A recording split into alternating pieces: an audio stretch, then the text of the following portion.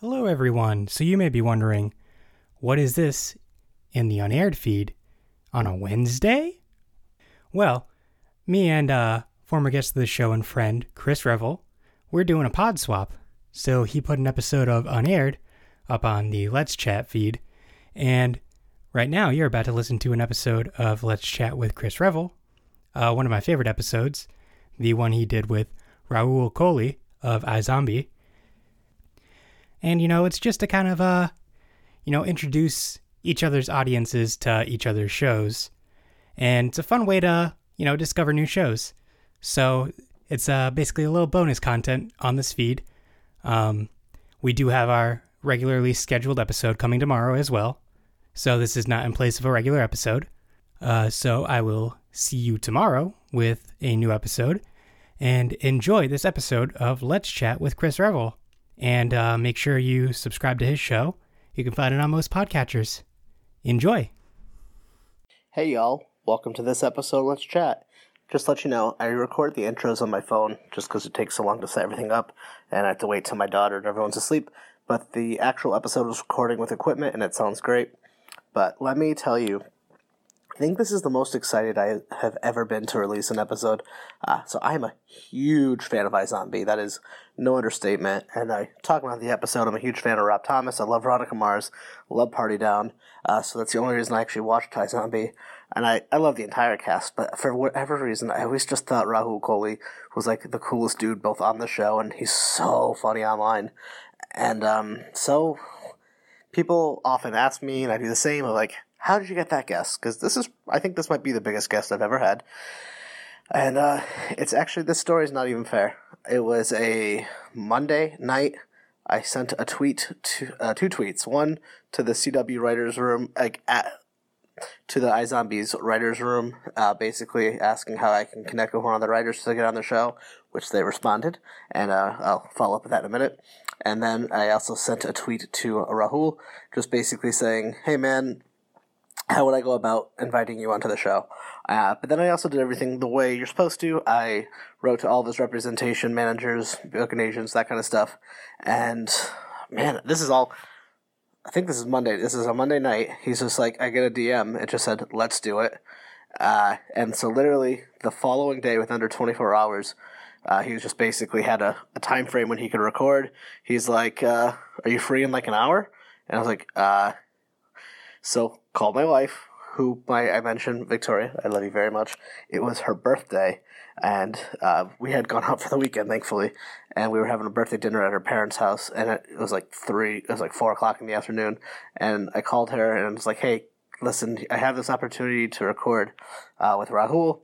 Victoria is also a huge iZombie fan. We watch it together. She freaked out. She's like, oh my god, you have to do it. You have to do it.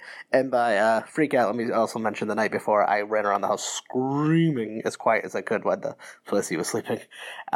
So thank you for Victoria for solo parenting and picking up our daughter and making sure dinner and all that other stuff was taken care of, and she basically let me off the hook of baby duty for that time frame so I could do this interview, which I thought would have been kind of short, but it was like, this is an hour and a half conversation, so I can't sing Victoria's good praises enough. Happy birthday, babe. I love you, even though it's past. And then, so back to the episode. Rahul is so cool. So, I don't know, he just kind of deep, but he's funny, he's cool. See, I always thought he was a comedian because of how funny he is on the show. But, like, this episode, it's just, like, he gets real deep, and, like, we talk, like, about like social media, and like just the conversation just kind of didn't go where I thought it would be. So if you've never watched iZombie, you can still love this episode. If you love iZombie, you're gonna love this episode even more. One thing I found out in this episode, he's in a movie coming up on Netflix this year, which obviously I'll promote when it's time, with fucking Ben Schwartz, John Ralphio from Parks and Rec, BB-8. He's one of the DuckTales. He's like one of my favorite comedians. I was just like blown away. I don't know. Rahul was everything I kind of expected of a person. In this episode, you get the full-fleshed human being. He's open, he's honest, he's funny. We talk about, like, Star Wars and just, I don't know. You'll listen. I'll have to say he talks way more than me, which is exactly what I wanted. And you'll hear how nervous I am And so make sure you watch iZombie, which is returning February 26th, 9, following the Legends of Tomorrow. I cannot wait to watch this. Season 4 just sounds amazing. If you haven't watched it, catch up on Netflix. And the week before this airs, we're going to have I'm going to have the writer Bob Dearden on of iZombie. So cool to be a part of that show in some very small way.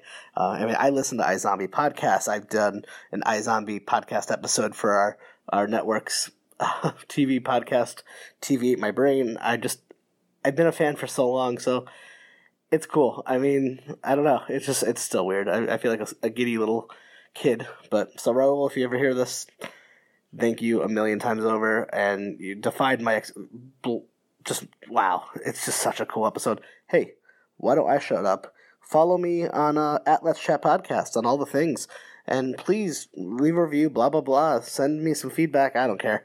Listen to this episode and tell Rahul how fucking cool he is, and then find my wife on the internet and tell her how awesome she is for letting us record. Let's get to it. The hard, you never thought that hip-hop would take it this far. Now I'm in the limelight cause I rhyme tight. Time to get paid, blow up like the world trade.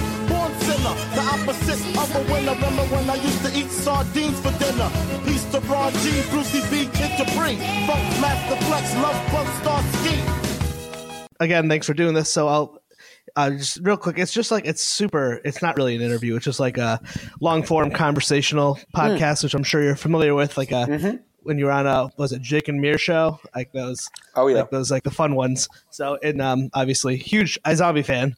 So I've been like binge watching it when I've been working from home the last few days. Again, like it's one of those shows like I've watched like 100 times. So like you need that like The Simpsons or something. I've seen it so many times. It becomes like my background noise. So you've been in my head. Yeah. So like, I don't. You're from London, but how did you end up over on the iZombie show? It was an audition, man. It was I think way back in 2014. I think like February. I got a call from my agent. iZombie. The title didn't grab me. Straight away, but I was aware of the comic, but yeah, and the description of the character interested me. I remember it being listed as Scotty from Star Trek, kind of high energy nerd, and so like I worked on it over the weekend, and then it went on a tape. It was sent over to LA, and very quickly it was made clear to me that the tape was received very well, and this machine just started moving. It was like you couldn't stop it. It was like, well, you need to come back in. Within a few days they had already cast me, so they must have been really fucking desperate. But and then literally, dude, like within like a week, I haven't really thought about it, but just my life changed. I mean, I was an out-of-work actor, and I was coming to the end of my patience. I think it was 10 years, maybe 8 years, and living at my parents' house, just in the bedroom I'd lived in since I was a kid, and then within a few months, this was all this happened. So it's just... Yeah, I think I've heard like Amy Poehler say that like overnight success is 10 years of hard work that you don't see. Which yeah, exactly. Yeah, it's funny being treated as new, because it's like, well, I am and I'm not. I mean, I've done hundreds of, thousands of auditions and short films and things like that, but I'm new to this world, I guess. So was the Arrowverse already happening at this time? Okay, because like I'm sure I know we're about the similar in age range. Like, because CW was kind of like a joke for a hot minute, and then once Arrow, I didn't get into Arrow till season 2, and then all of a sudden I'm like, oh my god, CW is fucking awesome. Like, I think a lot of people did that. Yeah. Well, I had to, being British, I'd never been to America, so I don't get references, right? So I wouldn't know your CBS from your AMCs to your CWs. And I remember like the first few months, people would be like, oh, he's a fucking CW actor. And I didn't know what that meant. And apparently it's supposed to be like I'm hairless and I'm meant to have a 6-pack and look metrosexual and whatever. And it took me a few months to understand what the network was kind of known for, I guess. I guess that was from an age of the Vampire Diaries and things like that, Beautiful People. And Riverdale, which is now. we broke the mold, which is Riverdale. So it's going full circle. We do have some attractive people on our show, but it's I don't know if it falls into the same stereotype. Well, it was interesting. So were you like, because of, I didn't know about the comic book, but like I loved Rob Thomas because I love Veronica Mars and I love Party Down. And I was like, oh, iZombie? Rob Thomas. All right, I'll check this out. And then just hooked because I fell in with the Arrowverse pretty hard. And it was funny too, because all this nerd stuff, like I didn't become a fan of superheroes or Star Wars until like my late 20s, early 30s.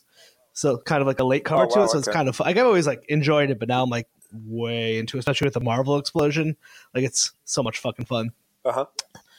Did you ever watch those? Yeah, did you guys get like Veronica Mars? Did that make it over the pond? Because that barely even splashed here. It did. It did. I knew it was weird. And it's one of those, it's when you look back at it, it's this weird fate thing. It's really strange. And I don't believe in anything, but around about November 2013, my agent at the time was contacted by some Americans to make a Doctor Who spin-off. And it was going to be a Kickstarter. And at the time, I had no idea that this was absolute fucking bullshit. Oh, that's too bad. Yeah, and and it soured my, I've not really spoken about it, but it soured my relationship with my agent because I couldn't believe that they had allowed me to be seen for something that just had no kind of, no clout. It was no legitimacy. But during that time period, when I was led to believe that I was cast as Doctor Who or whatever, talking to this guy who had this script, and the script was good, he kept talking about Rob Thomas. I had never heard of Rob Thomas. And he was like, well, I remember him saying this. It's so funny. He was just like, well, if fucking Veronica Mars, if that fucking show can get a film and get kickstarted within 24 hours or 48 hours. Oh, yeah. We can. And I just remember him saying that, like, he would say this over and over again. He just kept bringing back Rob Thomas. And that's how I first heard of Veronica Mars, as this thing that he would kind of compare us to. Like, Doctor Who's got more fans than Veronica Mars, like, we can get it made, and da-da-da-da. And in this weird twist of fate, of all the people he would talk about, this guy, once we didn't meet our target, which was inevitable, and it didn't have the BBC backing, it was complete horse shit. Within 4 weeks or 3 weeks, Rob Thomas called me on the phone to talk about the role of Ravi. And I was on the tube, and I was just like, this is fucking weird. How is it, of all the people that I could have worked with next, it's Rob Thomas? And he was just, I remember his phone call, and my heart was pounding. I remember getting this phone call on the tube, and it's just like, hey, I know you're not going to be up for filming straight away, but I just wanted to talk to you about the role and stuff. And I was just like, this is weird. But that's how I was aware of it. And then when I got to Vancouver, I remember I asked Rob, like, hey, man, like, is there anything I should watch? Do you have any for prep? And he had mentioned Buffy, and he had mentioned Veronica Mars. So myself and my girlfriend, we kind of binged through it. She stayed with it more than I did, not because I didn't enjoy it, but because at some point it became irrelevant to my prep. I needed more to do with, there were other things I was watching to help with Ravi. Yeah.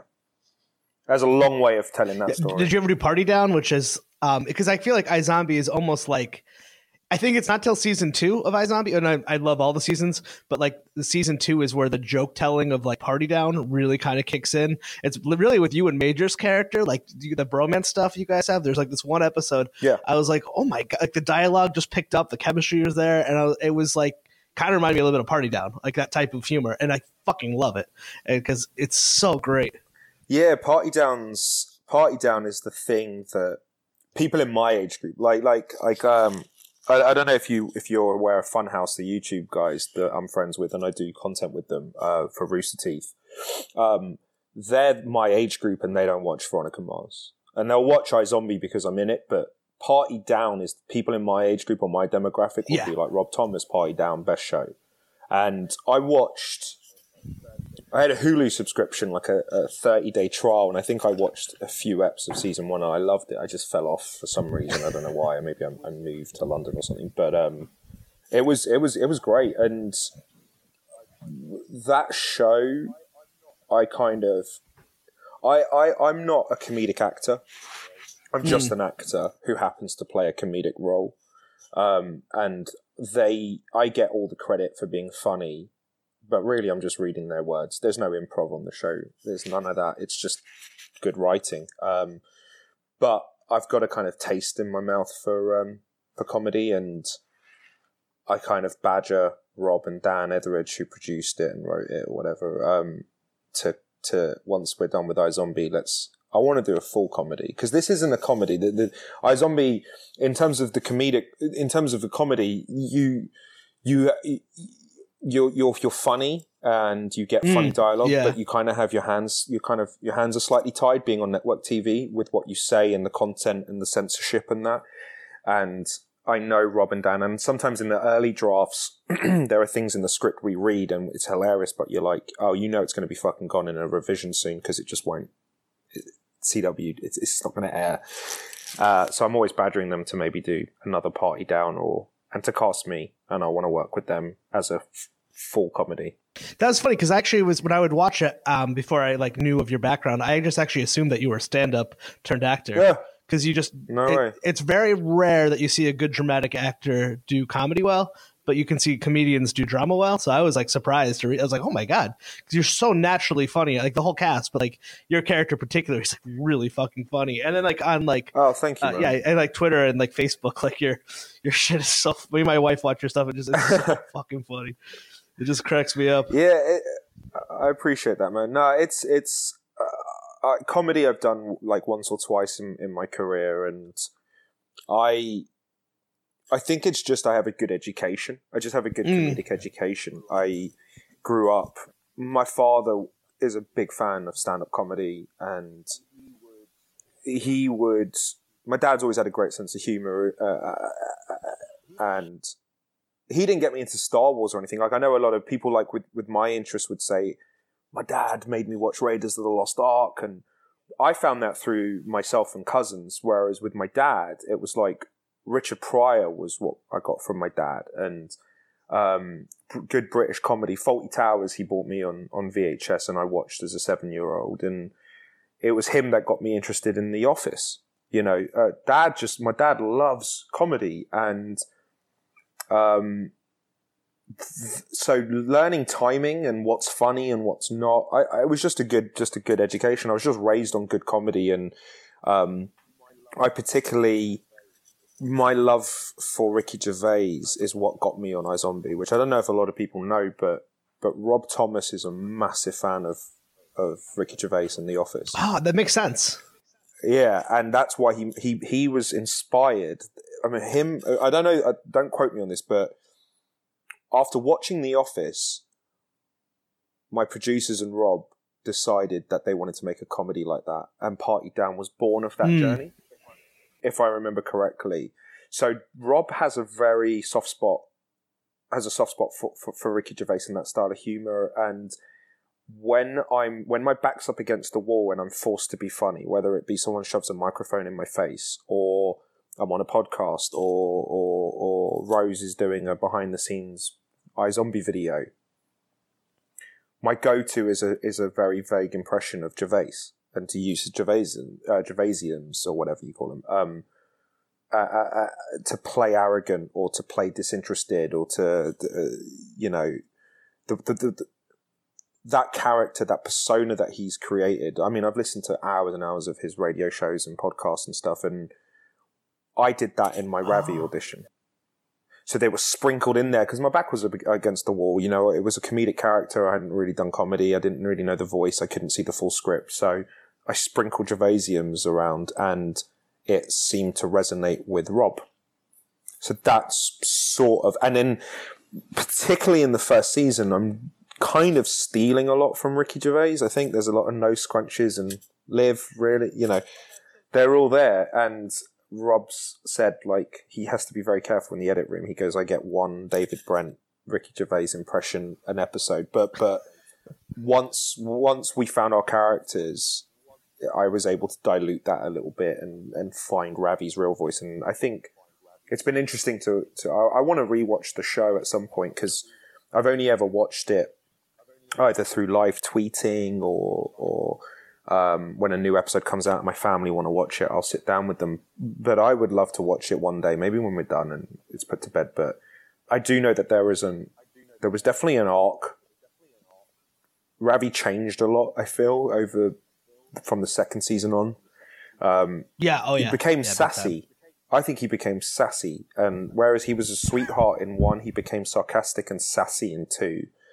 And I'm looking at scripts for 4, and the writers are running with that theme too. There's less puppy dog stuff and more just dry British sass. Which it makes plenty of sense given the scenario that the universe that they have created too, you know? Absolutely. And also given the nationality of the character. It's definitely a trademark for people from Britain. And I think in season 1 they were writing for a British actor, but it was still very American, and by the end of it, I think once they heard my voice, and social media had helped. I know that Diane had said recently when she was writing a script, she was trolling my social media, looking for stuff. There's been a weird kind of Ravi and Rahul kind of crossover, and social media, I guess, from what I've been putting up and stuff, which is fucking ridiculous. I mean, I get phone calls from my mum all the time. She's just like, you can't say that. You can't, like, you just can't do that. Everyone was worried. I remember the social media man. Sorry if I'm rambling, by the way. No, dude, this is perfect. People are here for you. Oh, sweet. I remember with social media, man. Like, I got verified and had this blue tick, and I had 300 followers.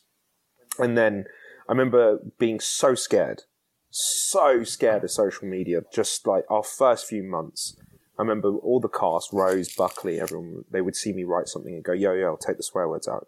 Don't say fuck. Don't do this, please. And you can only play the game for so long before. And I tried not to be me. I tried to be this version that, you know, was foul-mouthed and opinionated and liked dark jokes and liked saying things that maybe people shouldn't say. But the minute that I was now responsible and I had something to lose and I represented a show, I was really scared. And I remember, again, it's difficult. And I guess at the end of the day, I just kind of gave over to my own personality, and I was like, there came a point where I was like, I don't give a fuck. I mean, I'm going to just be me, and let's just see how that goes, and let's see how much trouble I get into, and let's see how much I can stir up. And the truth is, I think, you know, with social media, I think if you're a good person, people know that you are having fun. And your opinions aren't crazy. Like, I know who I am as a person. I know that I care about others. I know that I care about social issues. At the same time, I know I'm not gonna fuck up one day and something from my, you know, I'm a white supremacist, and I've been keeping it quiet. And one day I might make, you know, I'm not worried because I don't have kind of divisive opinions on stuff. They're fairly straightforward. So I ended up just trusting, hey, you know what? Be free. Use the language you want to use. You're not going to mess up. I'm not PewDiePie. Yeah. I'm not going to shout the N-word on a video. That's not part of my vocabulary. It's not part of who I am. And once I think, and I think everyone was just scared for me. Rose, my mum, my sister, my girlfriend, everyone was scared that one day I will slip up. And it is there. I still, deep down somewhere, I'm like, fuck, one day I'm going to make a video, wrong time. Or I'm going to write a caption and it's just, and I missed it. I got it wrong. But do you still have that fear, even though like people at such a higher level, whether it be government or like that YouTube people just do so much worse stuff that you could ever come out of your mouth? Like I hate bringing I weirdly think we're more accountable because of them. We're not as important. So it's like with YouTube, that fan base, like when you look at Logan Paul, they're still there. Yeah, that's what I was referring to. Still there. And it's grown, in fact. He's in control. Yeah, I never heard of him until that happened. And he's in control of his content, you understand? So at the end of the day, no matter what anyone says about what he did, however heinous that video was, I mean, it was disgusting to do. All he has to do is put up another video. And if he doesn't want to go on YouTube, he still has the Twitter following. He still has Instagram. He's not going to lose his platform. That platform is built solely of his own content. He might lose endorsements and he might lose certain deals, but he's not going to lose that. And with government, when you look at someone like the president saying shithole, I think everyone's realized, particularly with this in this particular climate, he's actually not being held accountable for certain things that others would. The things that he said, other people in lower positions would be removed, but he's protected. It doesn't matter what he says. I wonder if he uses a racial slur next. Will he lose his job? Probably not. He's somehow protected. It feels like he's somehow bulletproof. Now, if I said something, if I called Africa a shithole, dude, I'm third on the call sheet on a CW show. It's very easy to get rid of me.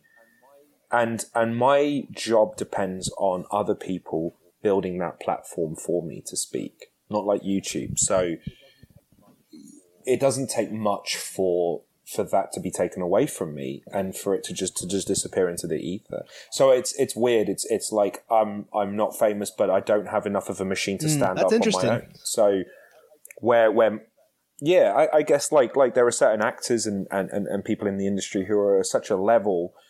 Not anymore. Kevin Spacey not being one of those. I think not anymore, because again, as big as he was, if you are not going to be employed again. People do not want to see you on their screens. It's a very easy decision now. He is not part of the casting call. You know what's always so interesting, because there's certain people like Mel Gibson. Like, I feel like if he did what he did today, he'd be gone forever. Or he somehow, like, it was like celebrating Mel Gibson coming back for Daddy's Home 2 after like his drunken anti-Semitic tirade. Right. It's like, and I have this conversation with friends all the time. Like, I feel like Louis C.K. is going to be back, and give him like 2 years and he'll be back. Like, maybe not, but it just, I don't know why there are certain people who are allowed back and who aren't. Like, or sometimes, I guess, like if an actor has a movie that bombs and they're allowed to make 5 more garbage movies, and then sometimes they make one movie, doesn't do well, they're gone forever. There's no real rules.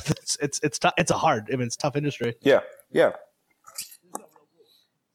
There isn't rules. I don't understand. Yeah, why Mel Gibson's resurgence? I think it's timing. I mean, that's just him. He's just one of the people I could think of, or like Chris Brown. But I mean, it is interesting to see, like, now with the Me Too movement happening, and people are like, "Oh, Woody Allen's a creep." I'm like, has anyone watched Manhattan? It's been like, we've all known this. So I like thinking it's also more of a generational thing. Like, people like of our age group are like saying more no to this as well.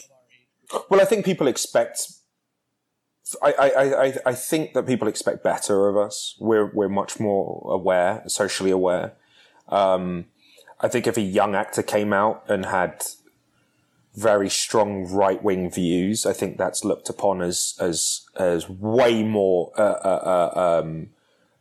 shocking than if a 60-year-old did, because you're from that generation. You can almost be written off, whereas you expect more from the younger generation because we should be more informed and we should be better educated.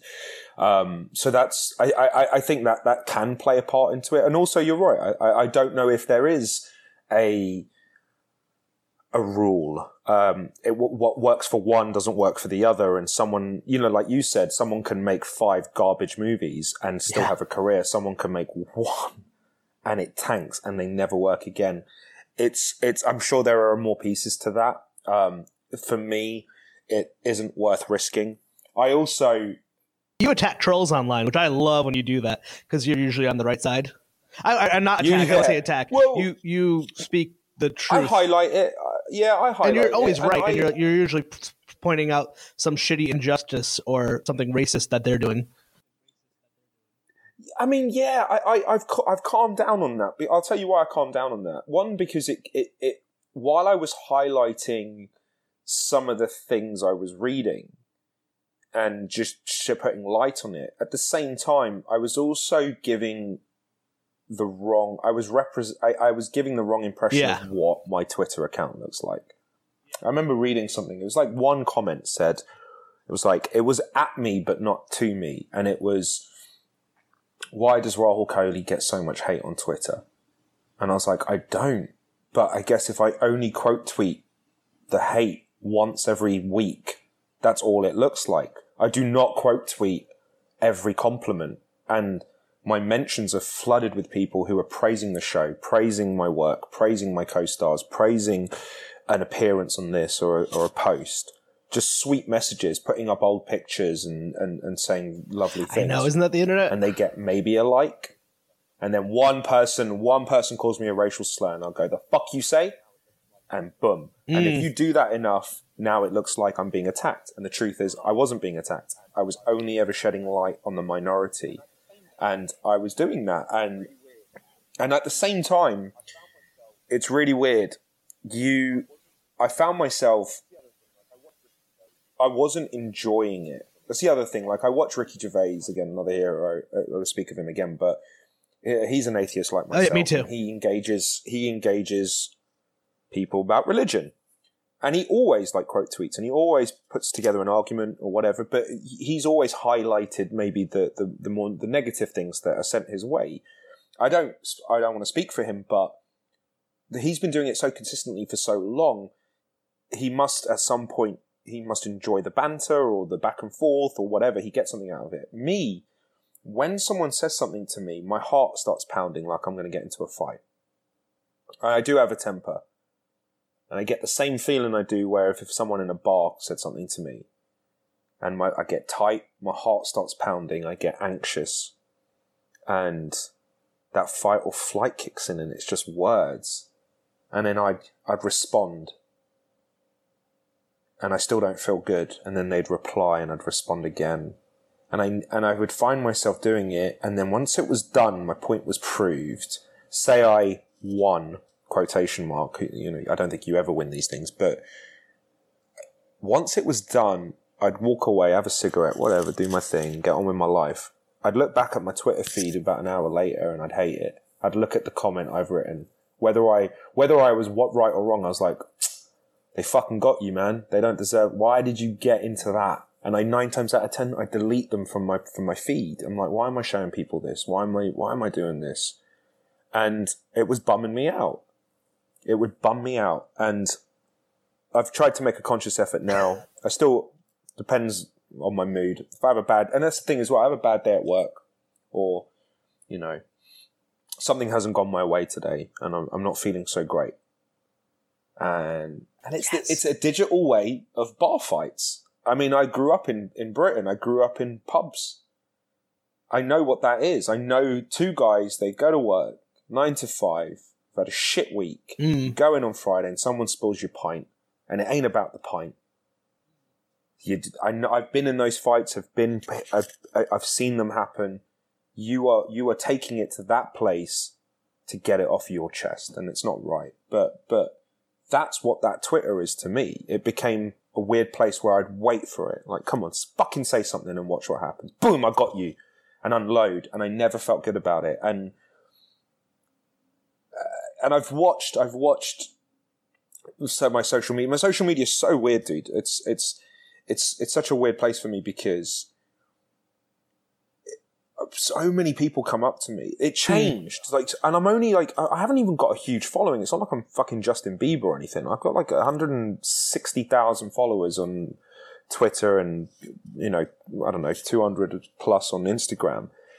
And I used to get called Ravi in the streets.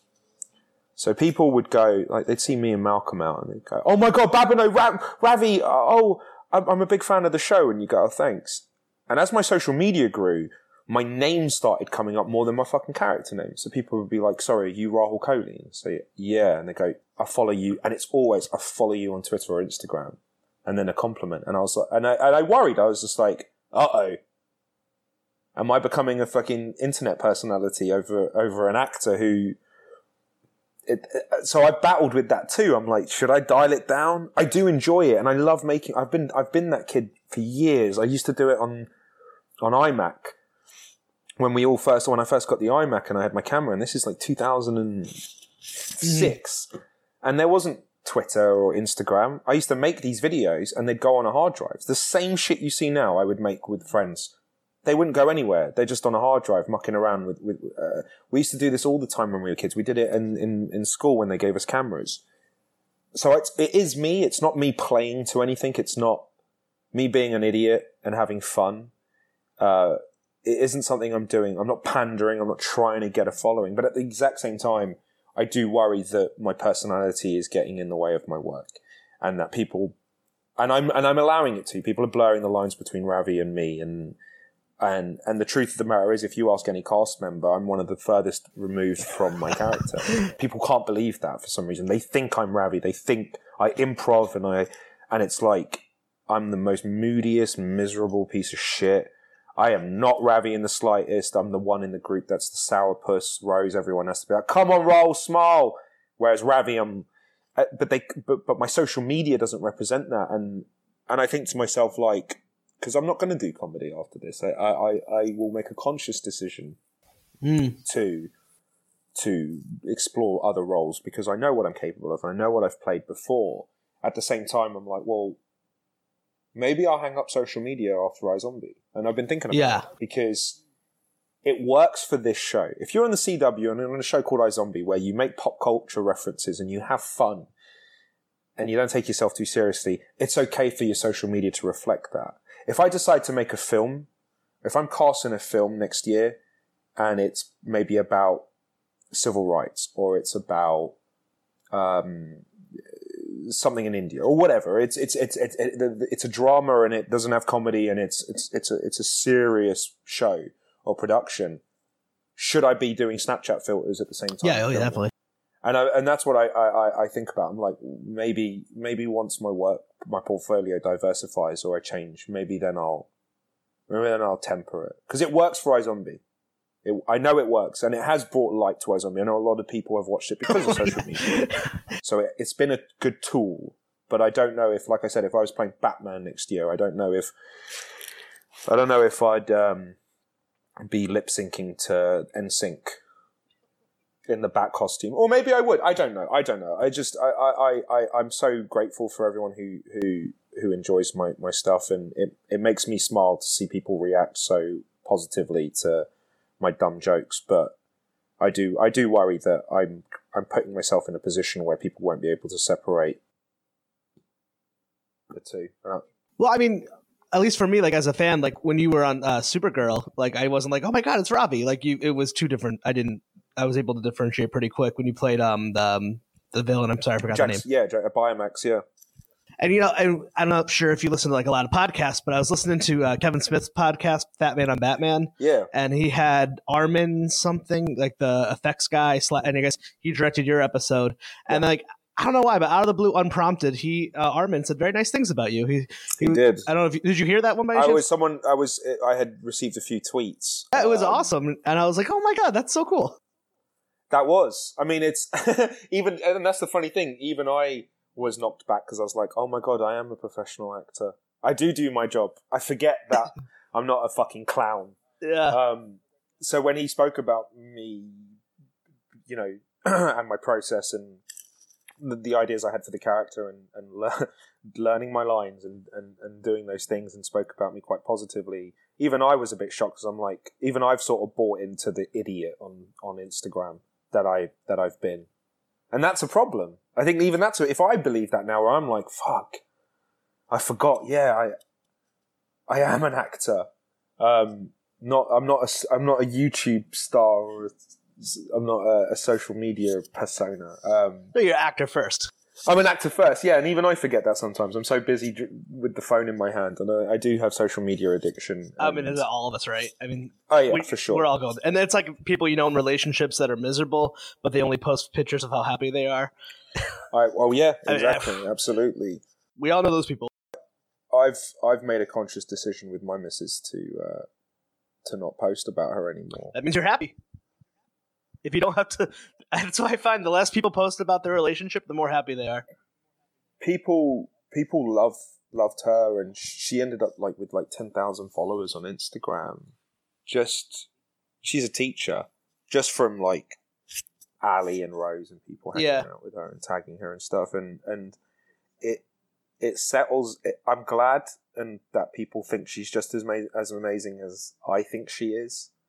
At the same time, I'm like, I want to have kids with this woman, and I want to raise a family, and I don't know if I'm a hypocrite, dude. I don't know, because I say all of this, and I say, maybe it'd be nice if one of us wasn't, on social media or was private, and then I'll be the first person to, I don't know, face swap with my newborn, and so I don't know. I can be very hot and cold about the ideas. I mean, you're being human. I mean, it's just a whole fucking new world with this shit. And I know you were saying big Ricky Gervais, and did you grow up with any Gary Shandling stuff? Did you ever watch Larry Sanders Show? I didn't. No. Oh, dude, you have to. I mean, he's there's no Gervais without Shandling. If you kind of do the comedy tree, the Larry Sanders Show.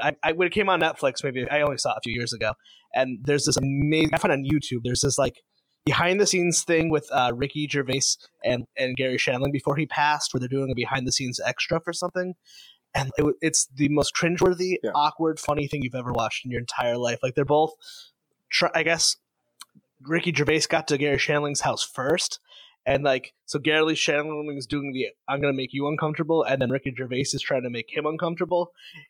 It's you're sitting there. It's like an episode of Curb almost, but even more awkward. If you like Gervais, you're gonna watch it and be like, I am so uncomfortable, but I love every second of this. Oh, absolutely, yeah. And they nail it. Yeah, that they really. I remember that style of humor was so. It's so. I remember when it first came out, you didn't know how to deal with it. The dead silence, and it's weird because. It's such a strange thing because we all experience it. It happens every day. It happens all the time. Yet there wasn't a big enough spotlight on that style where it makes you feel these things it revolutionized comedy. For me, Oh God, yeah. I mean, This Is Spinal Tap was that really kind of opened my eyes to just to the mockumentary, to that style. And I know that Steve Merchant and Ricky Gervais spoke about This Is Spinal Tap as an inspiration for The Office. The problem is now, and I so want to do it so much, but it's so trademarked. It's so it's so you can't do it. It's better just to not do it anymore. I want to do it in everything. I want to play that in scenes, and you can't go anywhere near it now. It's been done a million times, and it's fantastic. There was a moment. Fuck, I love this moment. My favorite moment in iZombie was born out of the editing room. And it wasn't, I'm sure of it. Maybe I'm wrong, but we did not act it this way. And then we were sitting there watching the episode, and me and Rose and Matt just we just died. We were like, we didn't play the scene like that. That was amazing. And what it was there was a scene where Ravi's dissecting a rat. He's doing an autopsy on a rat. And he's with Liv, and Clive walks in. This is episode 15. I think it's 15 of season 2 or something like that. And Clive walks in and sees, because he doesn't know about zombies, he walks in and he sees a dissected rat, and then looks at Ravi, and Ravi puts a napkin or a cover over the rat. And that was it. And it was just meant to be a little moment that Clive just looks at the rat, looks at Ravi, and Ravi covers the rat, and they don't talk about it. Somehow, I don't know, and I'm sure they've used takes of me where I wasn't acting or wrote, but they managed to make that moment so long and awkward through just editing and finding bits it cuts to Malcolm looking at me not in Ravi face, doing the weirdest expression, just dead space, cut to Rose, dead. And especially on network TV, on CW, you hardly ever get breathing room because you've got 42 minutes to just fucking get through this storyline and just blitz through. And there was this amazing just moment of awkward silence, and it was born out of the editing room, and it's my favourite iZombie moment. It still makes me laugh every time when I see it because it's so different from anything we did. I know exactly what you're talking about. The one thing, you have two lines on that show that my wife and I quote all the time, and it's Clive, what is George R. Martin doing right now? Not writing. Like that one cracked us up, and then one time you're like, "Thank you for doing sex to me." Like, for some reason, it makes us laugh. So fucking funny. Those are our two. Both to Clive. Just it was out of character for Clive in the show, and just the way you pronounce Clive, like it's like, you know, like every couple you watch something and then you have those quotes for something, but that's the one that we always just walk around. I was doing that last night. I was like, Clive, what's George R. Martin doing? So fucking funny. Ah, that's awesome. That dynamic. I think one of the strengths of our show is the relationships, and one of the reasons I love Ravi so much and why I'm so privileged and lucky to play him. I know as well. It's weird. I'm playing him now, and I'm taking these like snapshots and Polaroids in my mind because I know that in 5 years' time I'm gonna be like, "Fuck, that was a great character." Yeah, just an unfiltered dude who just did everything. Like, he does everything on the show. He does action, he does comedy, he does romance, he does, like, it's weird, he is not the geeky sidekick. He is the geeky sidekick, but he's also, technically, he can be a bit of a CW actor in a love triangle, but at the same time, he can grab someone's shotgun and then cure zombies and be brave, but also be a coward. You get in fights. Yeah, and he's got flaws, and he drinks, and so it's so rare. It's so rare to have a character like that, I mean, especially an actor of an Indian actor. Like, so much never happens. Exactly. You don't ever get that fully developed character, and that's one thing the show strives is it's got a great diverse cast, and they lean on it so hard. But absolutely, yeah, it was a big deal to me. Like, it's huge. This sounds shallow, and I don't want it to come across shallow because I give a fuck about stuff like this. But I'm only speaking of this as an Indian man. Having a love interest in the form of Peyton, Ali Mashalka, who is just one of the most beautiful women. It goes without saying how intelligent she is and how wonderful a person she is. So I don't want to just focus on someone's physical attributes. But Ali is one of the most beautiful women, inside and out, I've ever met. And that type of person in a show is usually reserved for a white male lead. Like a major. Yeah, you're so right. And iZombie pair us off together without any fucking explanation, without any type of, reason. Like, well, he's got money, or, well, he's no. They like each other because they like each other. And it's an interracial relationship that's never really hammed or rammed down anyone's throat. It just is. Peyton loves Ravi, Ravi loves Peyton, and no one cares. And I tell you, from all the scripts I've read over the last 10 years, the amount of times I'll read my love interest, and it always comes with, there are always these sidebars that take it away, that go, well, the reason is because of this, or my love interest is Indian. They stick to their own. Stick to your own. And always a certain caliber. Not ridiculously Hollywood-looking actress. It's usually a very understated, very simple, we don't draw attention to it kind of thing. And iZombie have an Indian actor on their show and have never... I mean, and it's been wonderful. At the end of the day, listen, I'm very careful. I'm not trying to whiteface, and I'm not trying to hide my roots on a TV show. It's not about that. That's why I love it. Just because the characters... we're not denying the fact that he's Indian. He is. I mean, yeah, his name is Ravi Chakrabarti, and It's not like colorblind casting. Like, here's an Indian guy playing a character that could be white, like the whole Sterling K. Brown speech she just made at the Emmys. Like, oh, I didn't see that. Oh, it's beautiful, but it's so true. Of like, you need people of color to play people of color because then you get to have a relationship, and it's social change in the smallest level, and I love that he's just not like he's not a nerd. He's just a cool dude. He's just a guy, and one of the reasons that I love playing him is because, in this respect, I am Ravi. There are similarities to me and Ravi. I play video games all the time, and I read comics, and I do things that I used to. And not until very recently, and the only reason is because I don't have the space. I make model kits of sci-fi ships, and I airbrush them, and I sit there for hours, and I paint them, and I look at reference photos of the prop models, and I used, these are things that people would deem geeky. At the same time, I'm an actor and that job is cool, who goes out and makes a TV show and does press junkets and goes out and parties and drives an American muscle car. There is no pattern to what a person should be. Who we are, you can't put us in boxes. And that doesn't go for, I'm not just talking about race, I'm talking about just people in general. You are allowed to have a diverse taste in what you do, who you date, your views and your stuff like that. And Ravi is absolutely one of those people.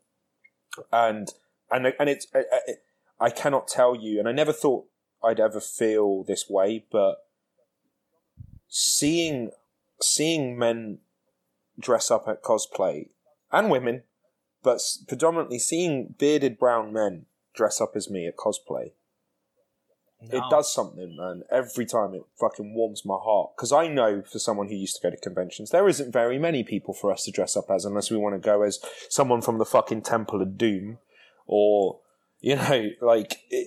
so when I see, and I've seen, Latino men, and I've seen Arabic, Middle Eastern men, and Indian men. I've even seen white guys just beard it up and go for it. And when I see that, and it's like, that isn't lost on me, how special that is, and how special. And I'll always be grateful that my first entry into the American TV world and film world was Ravi, a man who is everything. It's the best showreel you'll ever get. And I've been given offers for other TV and film, and I tell you, man, it's been funny. Not one of them has been a terrorist. Not one of them has been an Indian guy in an arranged marriage with the same fucking storyline we've seen over and over again. Every single one of the things that I've been approached for have been love interests for the lead women, comedic roles, and a couple of villains. And none of them are racially motivated castings. And that, to me, is a product of Ravi, because they saw it. And they saw that you don't have to do an interracial storyline to have me with a woman that isn't of color. You don't have to excuse it. There doesn't have to be what does his family think? Oh my God, does he? It doesn't have to. It just is. It just is. He can just be another character. And all the offers have been in that world, and it's fucking awesome. I mean, I just did a movie last year. It comes out on Netflix this year, and it was an open casting call. It was open. There was no race. It was funniest man for the job. Ben Schwartz is the lead, and I play his best friend in it. And oh my God, John Ralphio? Yeah. I just did a movie with him. Oh, you're in a movie with him? Yeah, we. Oh my not God. many Is he people. as cool as he's fucking in real dude. life? He's fucking awesome. He. Not many people That know dude's about it because insane. I don't know when it's coming out. Right. It's Netflix. Yeah, it's a Netflix original, so it will just drop when it drops. And I've done ADR for it, so I've seen some of the scenes. I've done some voice, dubbed over some stuff. It's fucking funny. I think it's gonna do all right, actually. But I shot it when I finished season 3, and it's a comedy, and we did a lot of improv, and Ben is the improv king. He invited me to his improv show. Oh, Snowpants? Is it still Snowpants? or something different? No, it's like the worst job in the world. He does in Los At Angeles. UCB? Where I'm East Coast, but like I listen to tons of comedy podcasts, so like I know all. Oh, sweet, yeah. So yeah. So we went. We wanted to hang out because we're playing best friends on the show. We wanted to hang out before we start filming, so we went out for dinner. Me, him, and my missus, and then we went and saw him live do his improv show, and I'm glad I saw that because I was like, "Fuck, this guy's good," and he's a comedian by trade, and the director and the writers, Jared, he's one of the writers on Lego Batman. Oh damn! He has a ton of comedic. So I was being brought into this world as like. As a funny man. And Bennett told me as well that the people auditioning for his best friend role were comedians, friends of his. And I managed to get the role of a tape again. So I went on set and we smashed out my stuff. It was a lot of it was improv. And again, I'm not a comedian by trade, but we went for it, and it should be out this year. But again, that was another role. I play a character called Ed, not Raj. It was Ed, and I've seen this happen before as well. I was like, I auditioned for a role that's open for any ethnicity. Say it's a Jack, and then you get it, and then when you come back, the revision is they change the name from Jack to like Jaspreet. You go, oh, there you go. Now I'm ethnic again. They can't just have the generic name, and now we have to make amendments to that. But with this role, yeah, I'm excited, man. It should be out soon. You're gonna get World now. Ben Schwartz. I mean, I'm not sure if anyone besides some people listen might be like, oh, that kid from Parks and Rec. Sometimes he's also like a very talented screenwriter, voice actor. Like for sure. Oh my God, he's in Force Awakens. He's one of the voices. It's BB-8. Yeah, he is. Yeah, and he showed me some stuff on his phone of that. Oh, that must have been crazy. Yeah, he's man. That dude's got. And he's DuckTales. DuckTales, yeah. Who's doing with David Tennant right now, and Danny Pudi and Kate. Man, you're gonna get wrapped up in that comedy, and that's a good world though, because everyone casts each other and each other's shit, and I love that stuff. Like people love Adam Sandler used to do that, and like you see all the same actors in the same stuff, and they start to diversify. Like it's crazy. Like was it Bob and David were in fucking The Post? I just heard from Mr. Show. I didn't see it. Oh wow! But I'm like, what a weird world where like an unknown HBO comedy from the '90s would lead you to a fucking Spielberg movie. I mean, you're in good hands with iZombie. Look at the track record with some of the people that Rob Thomas worked for, like Kristen. Yeah. Well, that's what we're trying to figure out, man. Who's the next Kristen Bell? Adam Scott too. I mean, even what's the guy's name? Ryan Hansen, and then the guy who's Guilfoyle on Silicon Valley. Martin something. He was on Freaks and Geeks. Oh, fuck. Martin Starr. Was Martin Starr Party Down? Yeah, he's in Party Down. And so is Lizzie Kaplan. Kristen Bell's in it a bunch. I mean, Lizzie Kaplan. I mean, you get to work with Ken Marino and all the great Veronica Mars people, too. We do. Yeah, and Rico, Rico, who is just... He's a director of our show. I think I saw that. And he was on this old David Spade sitcom that, like, when I would stay home from school sick, Just Shoot Me. I used to watch it all the time. And then I got so happy when I saw him pop up again. I'm like, yes! I always love that dude. Yeah, we like. Have you seen Galaxy Quest? Wait, with Tim Allen? Yeah, one of my favorite movies, and I don't mean that ironically. I watch it once a month. I actually think it's perfect. So Rico's in that, right? Yeah, he's one of the, and so is Rainn Wilson, one of the side characters. Yeah. One of the Rainn Wilson. Yeah, that's one of my favorite movies, and I always get shit for it. I'm like, watch it. It might be a perfect sci-fi. That's movie. what Rob Thomas is. Rob Thomas is the one who told me to watch Galaxy Quest. We were doing me and Rob were doing a sign-in, and we were sitting next to each other, and we were just talking shit. And Rob made a Galaxy Quest reference because we were doing autographs, and I was like, I don't know what you're fucking talking about. And he made me watch it, and then I worked with Rico, and I was like, dude, you're fucking awesome, and Rico directed 2 episodes of iZombie, and one of the episodes recently, I wasn't in the first one as much when Rico was directing, but I was this time. I've been very busy season 4. So if you like Ravi, You're about to get a fucking overdose of him on season 4. Season 3 was my lightest season. There were other things going on. Season 4 is I'm all over that shop. But yeah, Rico is directing me, and when you have an actor as good as Rico,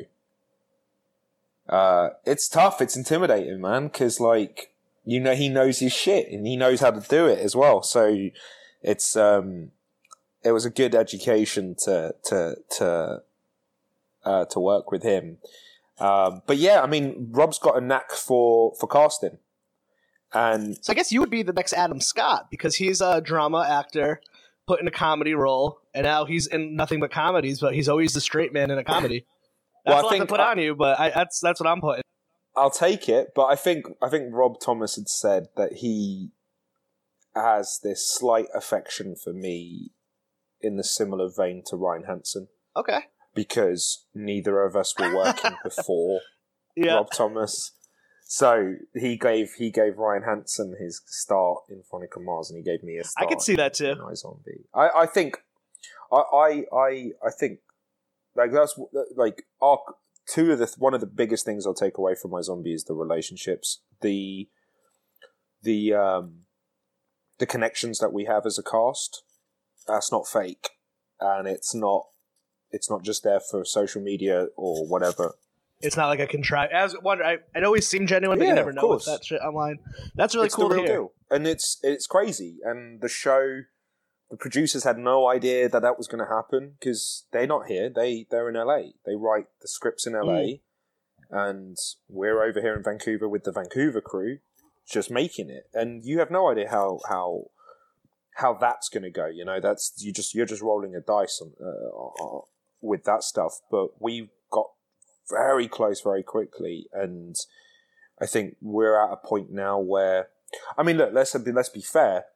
We are all on location, which helps because my family ain't here. My best friends aren't here. They're in London, and Rose's family's in New Zealand, and her life's in LA, and Malcolm's life's in LA. So we are away from home. So you are going to see each other a lot more. But it's the way in which we see each other. It's the connections. It's, not a day goes by where we're not having dinner together, where we're not on a group text. We'll just worked, and it's the little things. We'd have just worked together, all of us, and then we're in the group text, just roasting someone or sending gifts and fucking around. And there's so much affection and love. And I'll be honest, from 1 through 6, so from Rose all the way to Ali, the 6 of us. Pound for pound, I think everyone has the potential to be the next Kristen Bell, Adam Scott, whatever. Rose is what she does on that show is so, fuck the show being underappreciated or whatever people say, or Rose, and it winds me up. I do get tight about, but you can't, you have to be careful because I don't want it for fame. I don't want it to make our show better. But when you talk about awards and stuff, I watch this girl, a Kiwi, come in every week. She gets less than a week's prep to do another brain. She's playing stereotypes that are American stereotypes. These are American brains. She's not playing Kiwis, and she's always having to play an American archetype, not stereotype, archetype. And she does it week in, week out. We have done 57 episodes. Yeah. She's almost done 57 brains. And she does it, and she's 20, I don't even know, 27, 28. She does this every day, works the longest hours. No one says anything. Not on our show, we love her, but the work.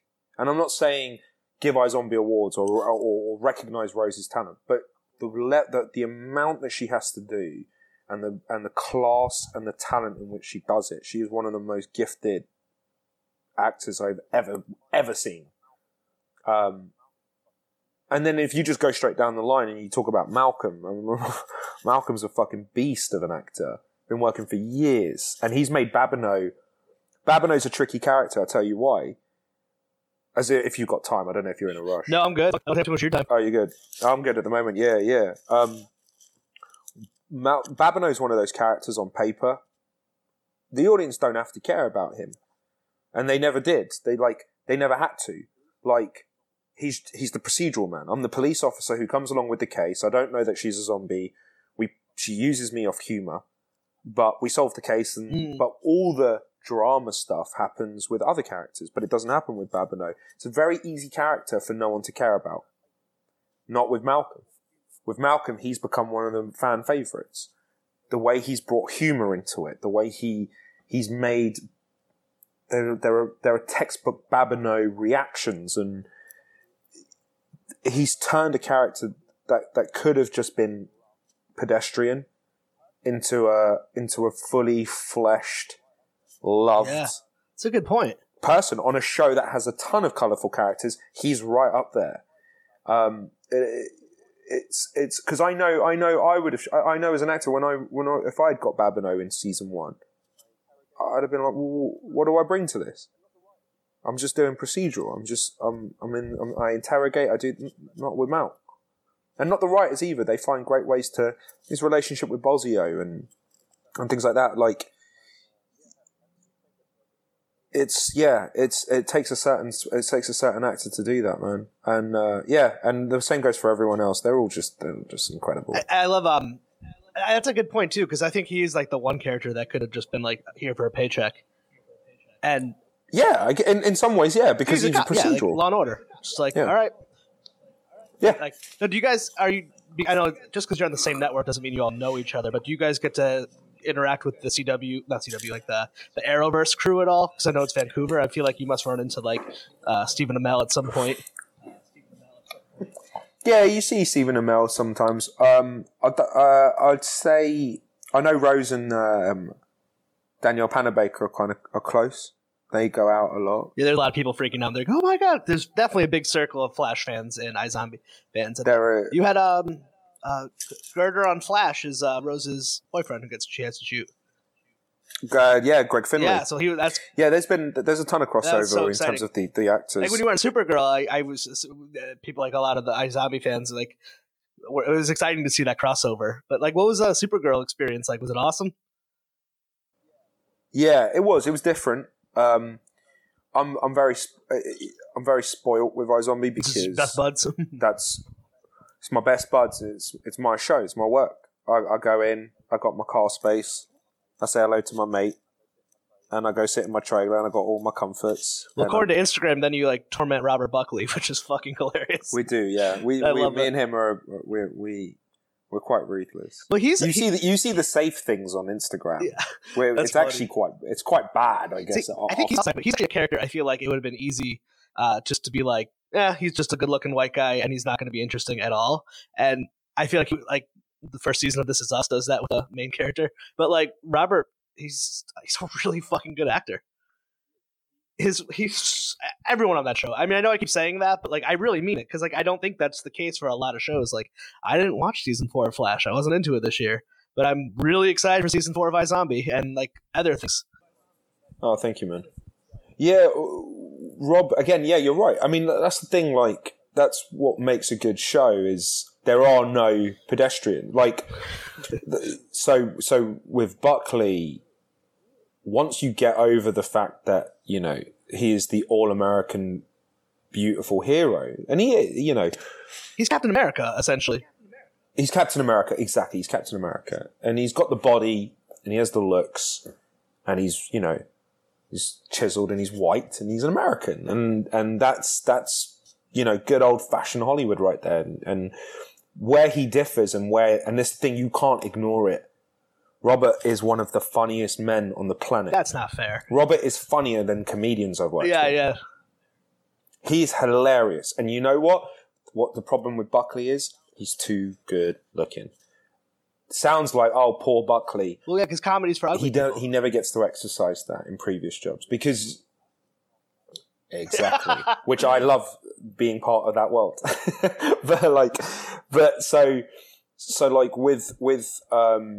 with Bucks, he has to hide that. He never gets to showcase it, and it's not written that way. But then you do go into a press junket with him, you know, for something, and he's got the audience in tears, or he's got the journalist cracking up. I watched him make TSA agents laugh. I didn't even see what he said, but that's the kind of guy he is. I walk with him, fucking miserable TSA agent gives me shit. I walk past, Buckley says something, guy starts screaming out with laughter. And I'm like, that's Buckley. That's what he does. He gets to you. He does that with my family. He does that with everyone. And I've spoken to him a million times about comedy. I've even said, dude, just fucking grow a beard or something, man. Or just like put on weight. Do something. Get out of the love interest world. Because it's Riverdale. Also, you know, actors you get on, younger kids are coming up. Yeah. You know. You got the KJ Appers with the 6-packs and stuff, and he's 21, 22. It's easier, man. You know, you're in your mid-30s now. And anyway, so you got this hilarious dude, one of the best comedic timing, and credit to iZombie writers. I mean, they picked up on Buckley's sense of humor instantly.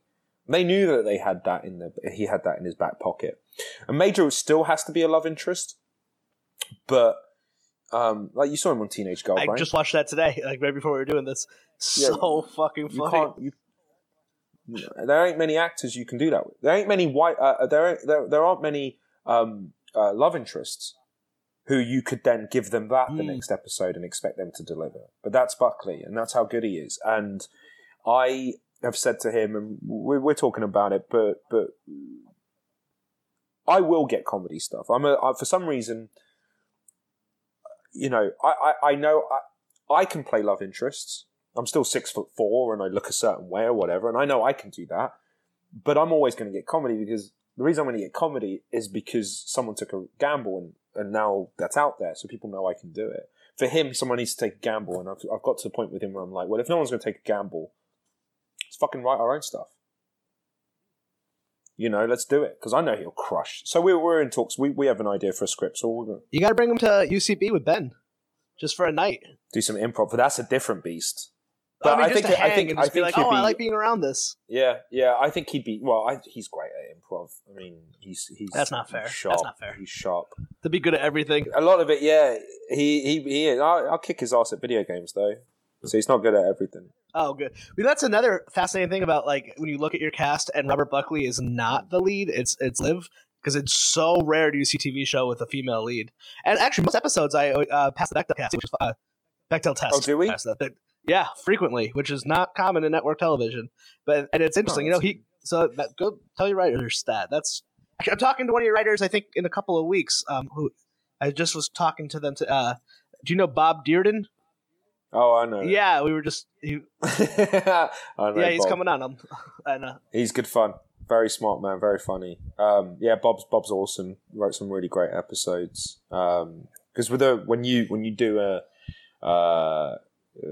an episode, when you write it, you come up for a couple of days. So we get to meet everyone who writes, and because there is a disconnect between us and them because of where they're at in the writers' room, so we don't get to spend as much time. But it's awesome when we do get the writers there, because you get a good insight into stuff, because sometimes you don't understand shit, you know? You read something in a script and it's just like, I don't get it for whatever reason, and it's lovely to have them there to really kind of help.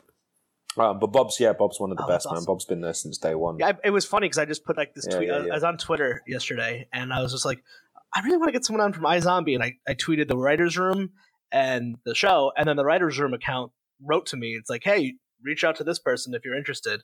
And I was like, and then I was just crazy. It was like I was like, my daughter went to bed early, so I had some free time. I was like, all right, I'm gonna try to do some booking tonight, and it actually fucking paid off, and it was fucking wonderful. I did. Nice. Yeah, man, I saw the tweet, and I was like, it's so weird as well, because I don't listen. I used to listen to podcasts a lot, and I haven't been getting enough of my Liverpool Football Club stuff because of the time zones and country. I don't get as much access to football, and also I don't talk to my boys. All my football chat has been taken away from me because we're on different time zones, so I don't get to have good football chat. So I started downloading football podcasts. Oh, that's awesome. So I was sitting there and I was listening to a few, and it reminded me, I was like, fuck. And it's so weird because I was just like, I do love podcasts, man. I love sitting there and chatting and chewing the fat. I want to do some podcasts for iZombie Press. Off my own, because like they'll set up a couple of stuff for us, but like usually people don't realise this. Just hit me up on Twitter. That's how this happened, people. Yeah, because if you try and approach a CW or something, I don't know where that goes. And what's funny because I did it the right way. I hit up on your management and that's very common. Nothing. I don't know if like I don't know what the procedure is, but for me, a lot of the things that I've done, like the Rooster Teeth stuff and other podcasts, and even Jake and Amir was through Rose, but like most of it's just like I'm on Twitter, I see the tweet, I'm in the mood, I'm like, yeah, let's do it, and it's as easy as that. And if I like it, I DM, and I'll just go, yeah, let's set up a time. So that shit works. It works for me anyway. I don't know if it works for other people, but I've had it work a bunch of times, and it's been pretty fucking wonderful. But I think some of the actors, I think also there's a slight fear, because you gotta have trust that you're not. So some people are afraid to, and we all have different personalities. I'm not phased. Like, I'm happy to talk to a stranger for how long we probably like an hour. Fuck! Wow, that was quick. Over an hour.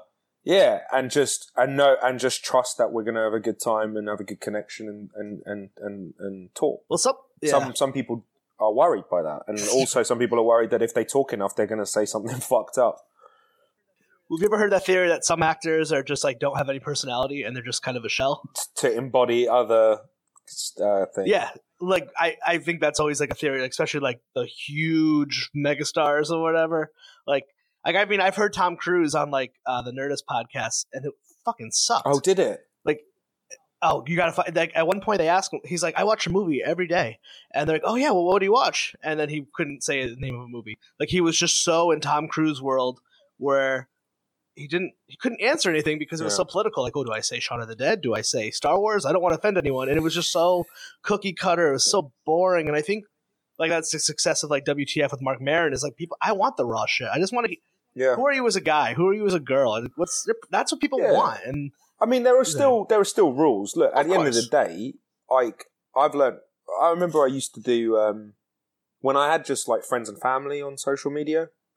I used to say, "Just saw this film, and it's a pile of dog shit," and that was it. And it wasn't the most offensive thing in the world. I don't do that anymore because 9 times out of 10, I think I might know someone who worked on it, or I may work for that person. That shit comes around real quick. Like I told you, that guy. Or you won't work for that person. Yeah, exactly. That guy was mentioning and just how shitty he thought the Veronica Mars Kickstarter was, and how they made, and he was kind of being quite negative about their fan base. Just like, oh, how did that? If that shite can make it, and I worked with the guy weeks later. Yeah. I remember. I learned a lesson about talking shit. First day of the pilot was a Friday, so I did my work in the morgue, and it was all the first stuff, all of the is that a zombie thing, and all of the stuff that we did, that pilot, I did that all in pretty much one day, and then we went out for dinner the next day with the producers, and they didn't know me because I didn't come in for a screen test. I wasn't in LA. They had no access to me. I was the biggest gamble on the pilot because I was a guy they booked off tape. No meetings, no nothing. I flew in the day before we needed to film, and I shot my stuff. They didn't know if I'd do the job. They didn't know what to expect, and they knew I was unknown and untested. Once that had settled, the next day we went out for dinner, and I'm sitting with the producers, and I think he asks me just about stuff. And I remember I said to him, I'm a big Jon Hamm fan. And I said, in some of the kind of darkest moments of my career, my girlfriend would send me like Jon Hamm articles because Jon Hamm, he didn't make it until he was in his mid-30s, if that. And look at him. And he's Clark Kent. Yeah, exactly. But Mad Men is it's made him a juggernaut. And he stuck with it. I mean, his agent dropped him in because he wasn't booking. I think he was with WME and they let him go. And John Hamm stuck with it. And I remember, so when I was talking to Dan Etheridge, my producer, I told him this. No way. At this dinner, first dinner. And he went, "Oh, it's funny you should say that. John's one of my closest friends." And he goes, "Yeah, him, Dan and John and Paul Rudd, they all kind of grew up together in California. And they're quite close because Paul Rudd's also a part of Party Down." And Oh yeah, because Paul Rudd and John Hamm, and then a girl from the American Office are all from like the same town in like St. Louis or some shit. I don't know if they were all in the same. I know that there was like a California group that would hang out during the early John Hamm years. and Paul Rudd are from the same part of the country, and then Rudd brought John Hamm out at some point. Oh, there you go. And then I know Rudd is like their buds from before they were famous. Yeah. So I didn't know that I was sitting with the. Oh third god! Imagine guy. if you said something bad about John Hamm. And that's exactly how. Not on a quick I learned professional that level, myself. but a personal level. What if I just said, yeah, and I saw that John Hamm movie and what a fucking dick. And then you just got insulted fired. someone's good mate. Yeah, something that anyone else can say, but if you're in that world, you're probably talking about someone's friend or someone's, colleague.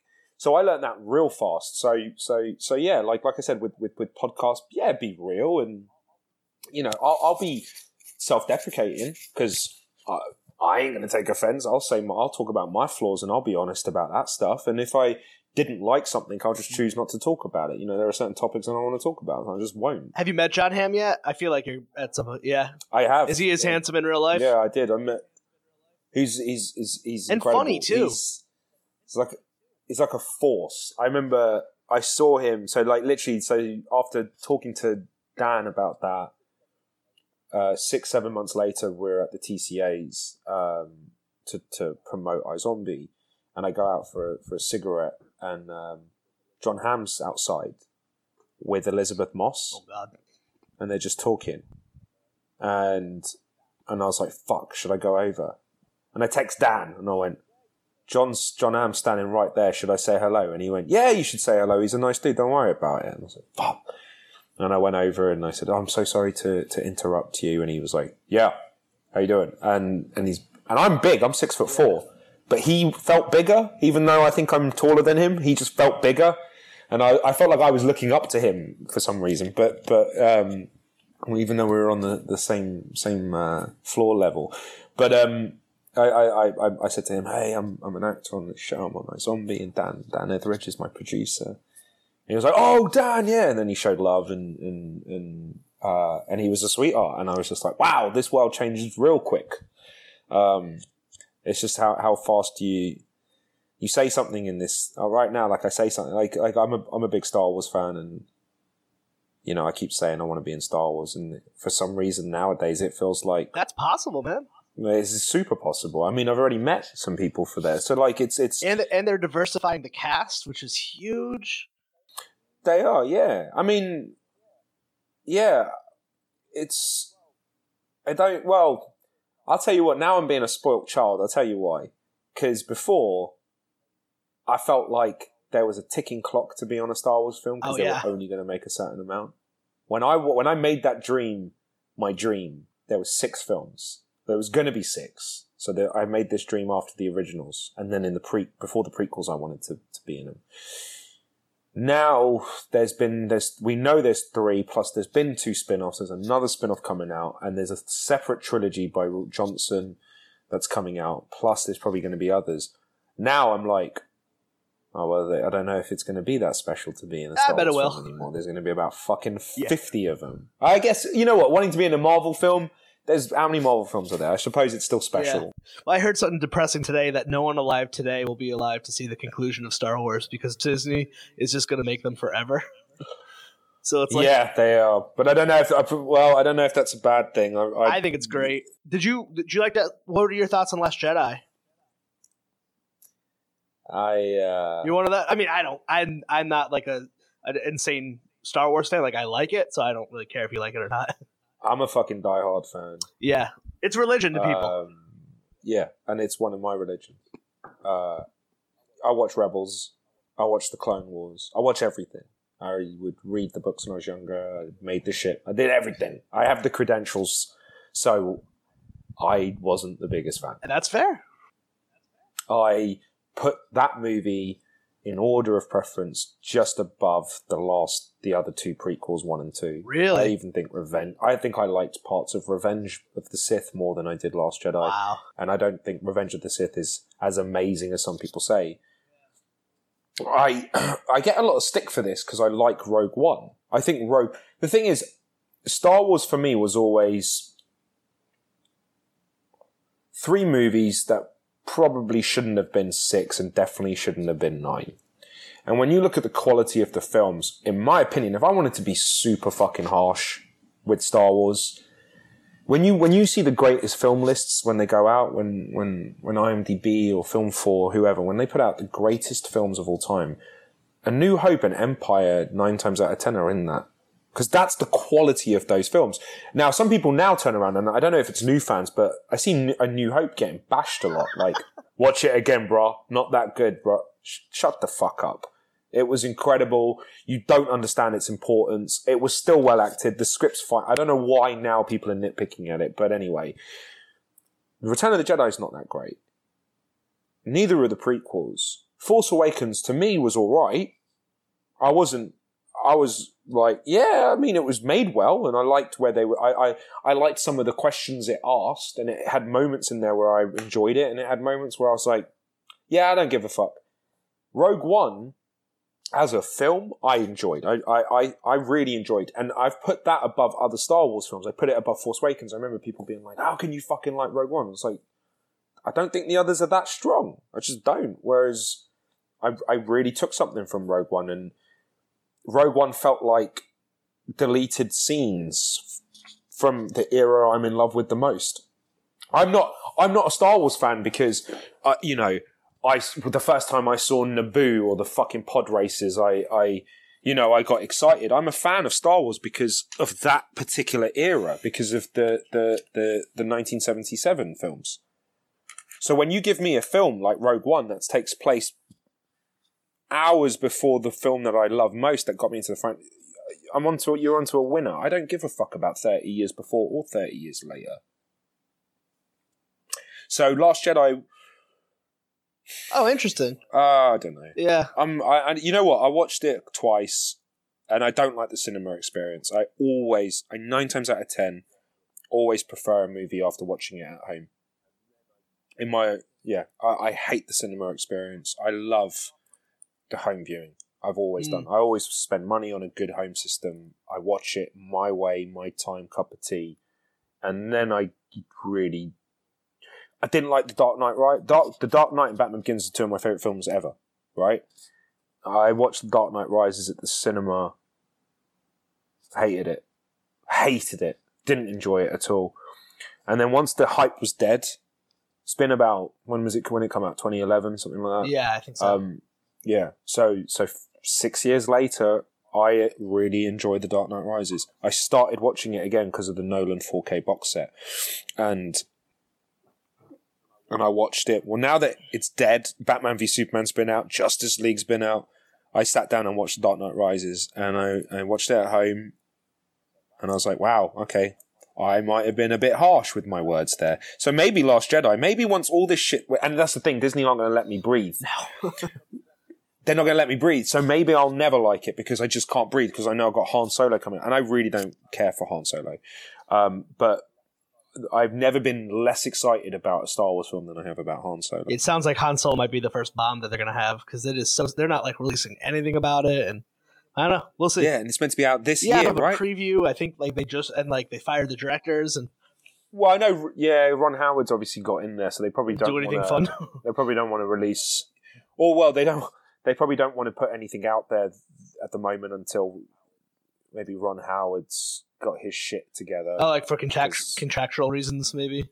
Well, no, maybe even just for tone. Yeah. You know, I know that the first early trailers of Rogue One, actually, a ton of that stuff wasn't in the later ones because they had reshoots and things changed and stuff. And so they put it out early and people are showing all these scenes like, well, where the fuck is this? And this TIE fighter came up here when Jyn says... So I imagine because of the reshoots, it probably knocked their previews back a bit and the vision. But yeah, Give me Ewan McGregor's Obi-Wan movie, and I might just get back on that Star Wars train. Are they doing that officially? I heard they are. Well, I don't know if it's official, but it's. I think it's planned. I hope you end up in one of those movies. That'd be so fucking cool. Well, I don't know if I deserve to now because I fucking bashed them, and that's the thing. See, Yeah, you're not the only one. But I'm not. I'm an actor, and I probably shouldn't. But The thing about Star Wars fan is they hate everything, but then the same people who go online and complain about The Last Jedi and say it should be out of the canon will show up for the next movie. So it's like, whatever. Well, that's the life of the Star Wars fan, and it all started around about 1999, I think, with Phantom Menace. And I get it. I mean, I think I'm harsher with the Star Wars movies than I am with any other franchise. I'm so forgiving. Like Marvel, you got to be. I love it, but I'm very forgiving. Yeah, Marvel. I mean, I like the Incredible Hulk. I like the Incredible Hulk. He picks up 2 police cars and uses them as boxing gloves, and I liked Ed Norton, and I grew up watching Bill Bixby's Incredible Hulk, and I loved the homages to it. Yeah, like I like the Incredible Hulk. Yeah. I'm forgiving though, because you know why? Because it doesn't fuck my childhood up. Yeah. Like I saw Thor, and like, have you seen the new Thor one, Ragnarok? Yeah, Ragnarok. I don't know what happened. I couldn't tell you the story, but I loved every second of it. Oh, I loved that. Oh, that was great. But like in terms of like story, I don't really remember what happened, but I know I had more fun in my entire life in that movie. Yeah, it was. That's exactly what it was. It was fun, and I've heard people trash it like, oh, it's a fucking comedy. But I'm not that close to the Thor source materials. Well, it's Lethal Weapon. That's what that was. Lethal Weapon in space. It was fucking great. I get that. I can get that reference. But Mad Max is another one. Fury Road was my favourite film of 2015. And, oh my god, what a movie. But I'm not close to the Mad Max franchise, so I don't know what you care about or don't care about. I fucking loved it. So Star Wars, unfortunately, my love for it, I've played nearly every video game that's Star Wars related. And it's weird, man. I said this thing to one of my buddies, and I don't know if these are words I'll die by. But they feel right, and I shouldn't fucking say this. I'll take a shitty George Lucas Star Wars film than a meh or a good non-George Lucas Star Wars movie. All right. Yeah. And now I see where you're coming from. There's something still about the prequels but they were still the man's vision. And there were still things in there that I loved, and I hear the Duel of the Fates, and I see the Darth Maul stuff, and even the pod race was cool. And I watched that film when I was like 11, and it worked for an 11-year-old. Even the trade disputes with Chancellor Valorum. Like all of that stuff still seemed to work for an 11-year-old. And Attack of the Clones, people slate. And I'm like, well, there were moments in Attack of the Clones I was in the cinema, we were screaming. The audience was screaming. In hindsight, yeah, fucking piece of shit. I remember when he tore up the Tusken Raider camp.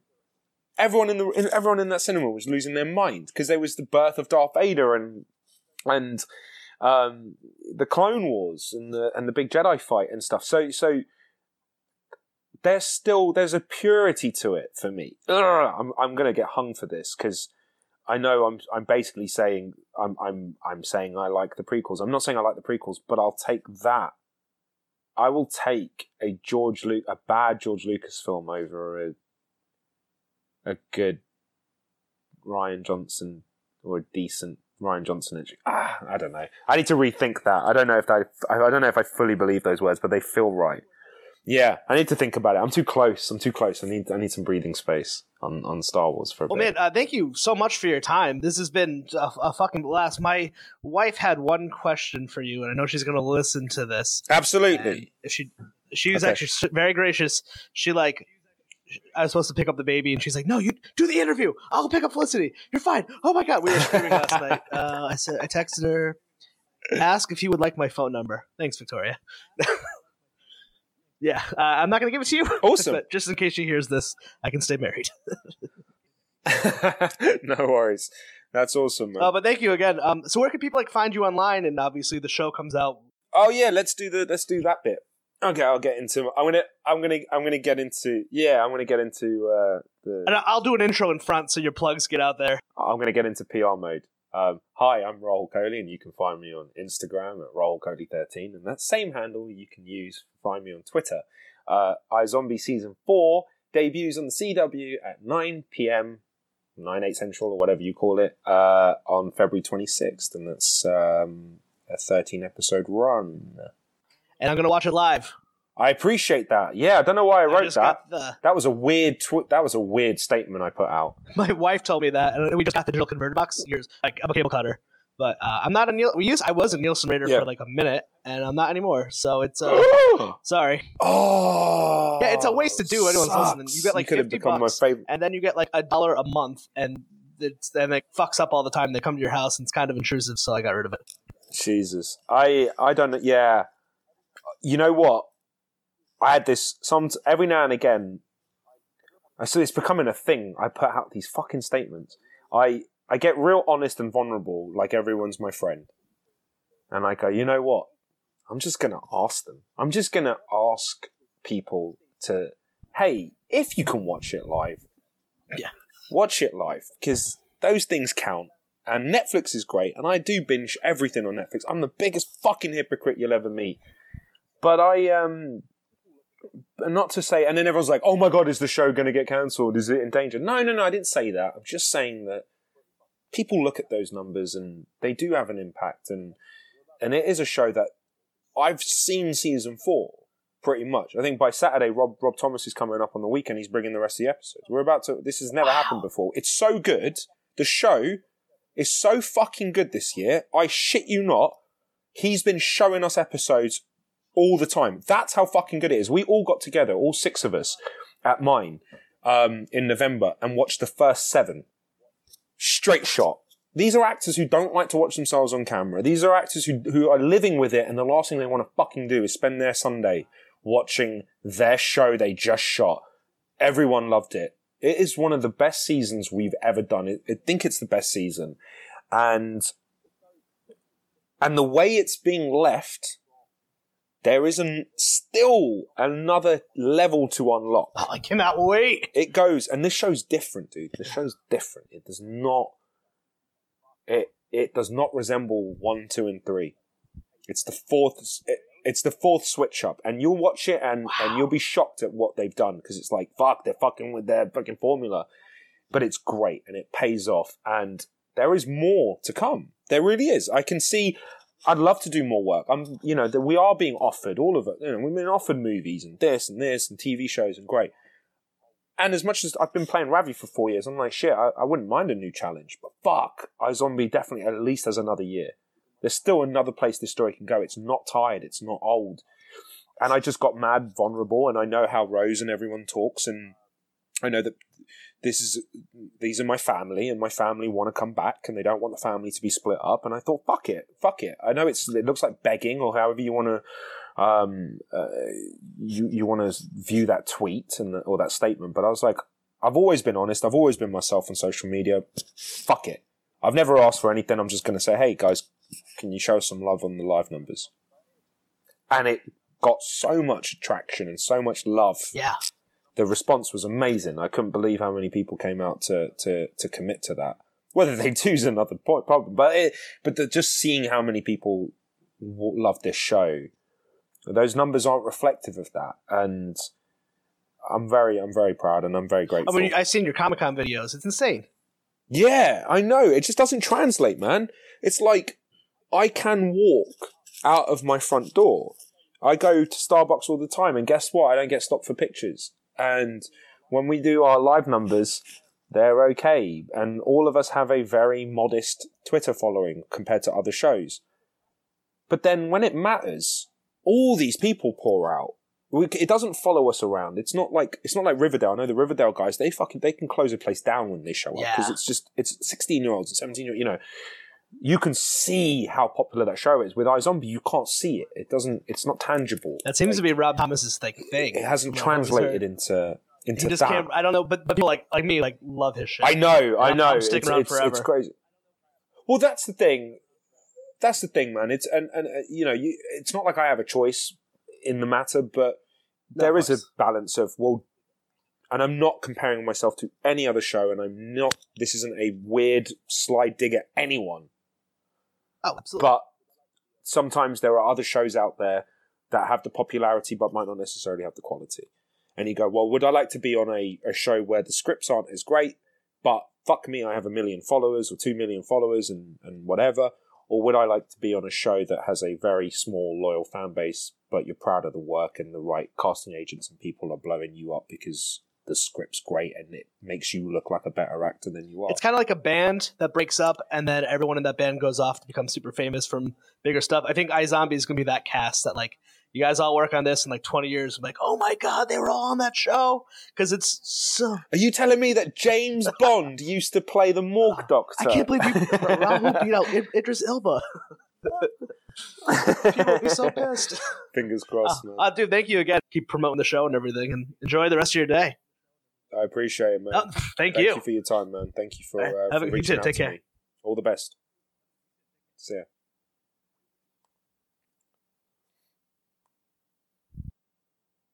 Let's Chat with Revel and Friends is part of Courts and Parts, a podcast network featuring pop culture, TV, and movie podcasts. Check out our other shows, That Popped Us Live, Talking Shondaland, We Got 5, and TV Ate My Brain at courtsandparts.com.